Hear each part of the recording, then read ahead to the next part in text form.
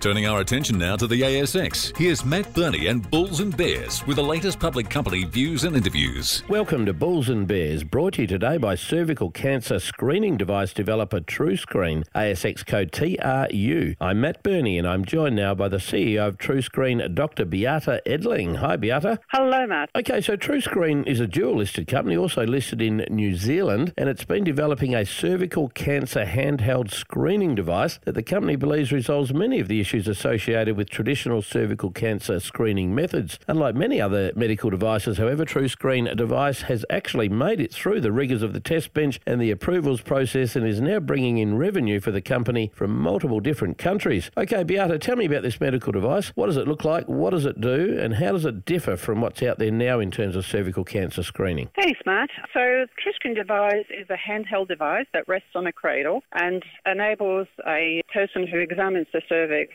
to do the examination and immediately have the result. The device is backed up with AI algorithm and it is very innovative and disruptive technology, which is very different to current ways of doing a cervical cancer screening, which is a multi-step, pathology-based, expensive technology and infrastructure-based screening, and not many countries around the world can afford that. What's your business model? How do you make money from these things? Our business model is through distributors, and we sell in many countries around the world, as you mentioned. The device is manufactured here in Sydney, Australia, where we work, and our single disposable sheath is manufactured out in China. We sell from basically 2 distributors around the world.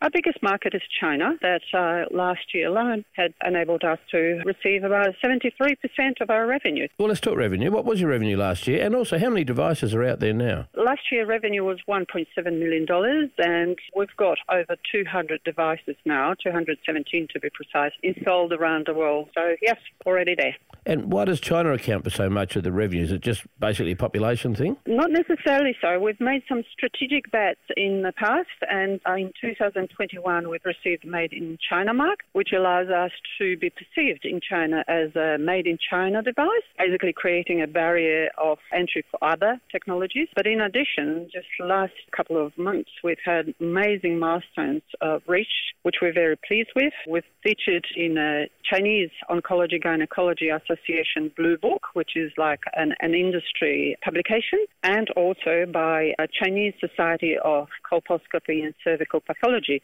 Technology received an entry in the national guidelines. So these are amazing milestones. Dr. Beata Edling from TruScreen, thanks for joining me on Bulls and Bears. And remember, we're only here to give you information, not advice, but you should, of course, seek independently. I'm Matt Burney, and this is Bulls and Bears. For more public company interviews, go to the Money page on the 6PR, 2GB, 3AW and 4BC websites and click the Public Companies tab.